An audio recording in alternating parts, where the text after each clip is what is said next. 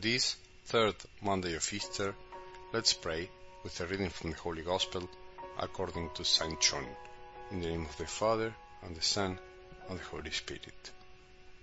Next day, the crowd that remained across the sea saw that there had been only one boat there, and that Jesus had not gone along with his disciples in the boat, but only his disciples had left.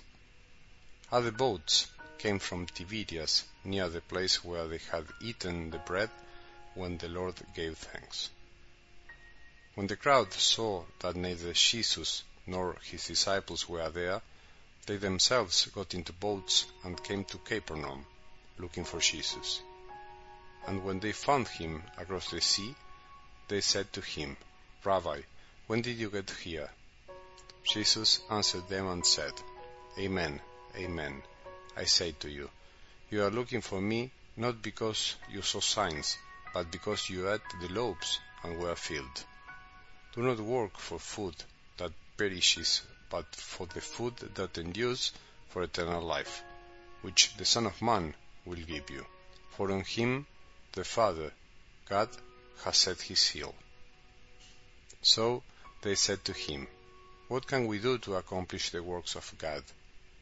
Jesus answered and said to them, "This is the work of God, that you believe in the one he sent." The Gospel of the Lord.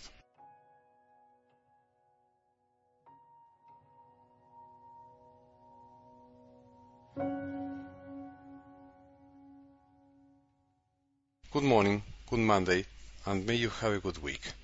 God willing, may we begin today and the following days feeling comforted and energized and filled with the good will to keep growing as we listen to the Word of God. This is the challenge we face with every new beginning. Don't forget that we can always start over again. We can always be reborn from within our hearts, even if everything around us seems to be going from bad to worse. Let's not allow ourselves to be overcome by the pessimism that surrounds us.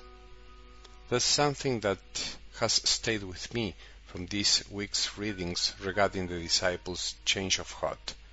There's a recurring message they address to Jesus that runs along these lines. Please, stay with me. Don't ever leave me. The day is over. Life itself may be over, but please, don't ever move away from me. Within our hearts, Jesus tells us, wherever you are, stay with me this week. Don't get lost. Don't fill your heart with emptiness. Don't stress out chasing food that doesn't nourish you. Stay with me. During this new Easter week, we will no longer be listening to stories that relate Jesus' appearances to his disciples. Instead, we will be listening to readings in which God's Word reaches out to somehow awaken our faith, rekindle it, and encourage it. God wants to lead us to purifying our faith and our whole outlook. Jesus wants our hearts to burn as we listen to Him. He wants to purify our faith from everything that takes us away from the true face of God, the face that Jesus came to show us, and not the one we unwittingly create to our own measure, according to our poor vision and ideas. Every day of this week, we are going to listen to extracts from St. John's 6th chapter, the so-called Bread of Life Discourse, which is a very long speech that Jesus gave to his disciples and to a crowd that followed him after the miraculous multiplication of the loaves. We need to follow this speech a little bit at a time, breaking it down the better to enjoy and appreciate it. God's Word is akin to our daily food. In order to learn to like it, we need to savor it slowly, metaphorically chewing it thoroughly in order to feel its flavor. If we rush through a meal and swallow our food without chewing it properly, we can end up with indigestion and won't receive adequate nourishment. In order to assimilate food, it's important to take the time to chew and savor what we eat. Likewise, the same concept applies to the Word of God which we listen to every day, or at least once a week. Try to imagine today's scene in your mind's eye. After having seen Jesus walk on water and multiply the loaves for more than 5,000 people, who wouldn't be eager to be around that man?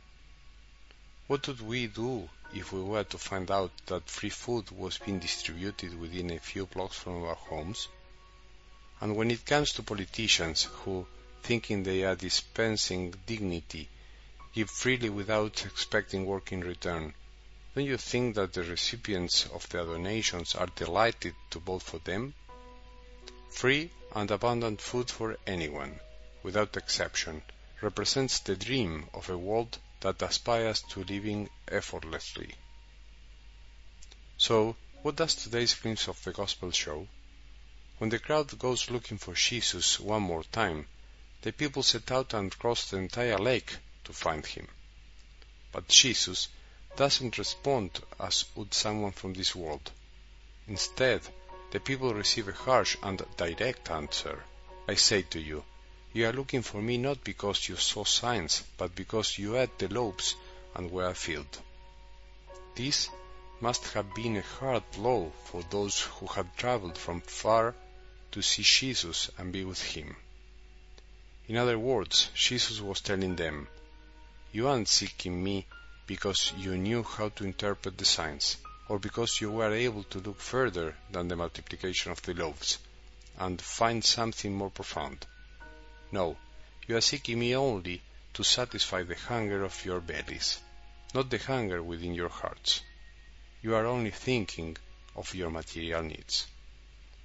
Jesus doesn't get angry because the people are looking for him. Who, more than our Lord, wishes to have us seek him out?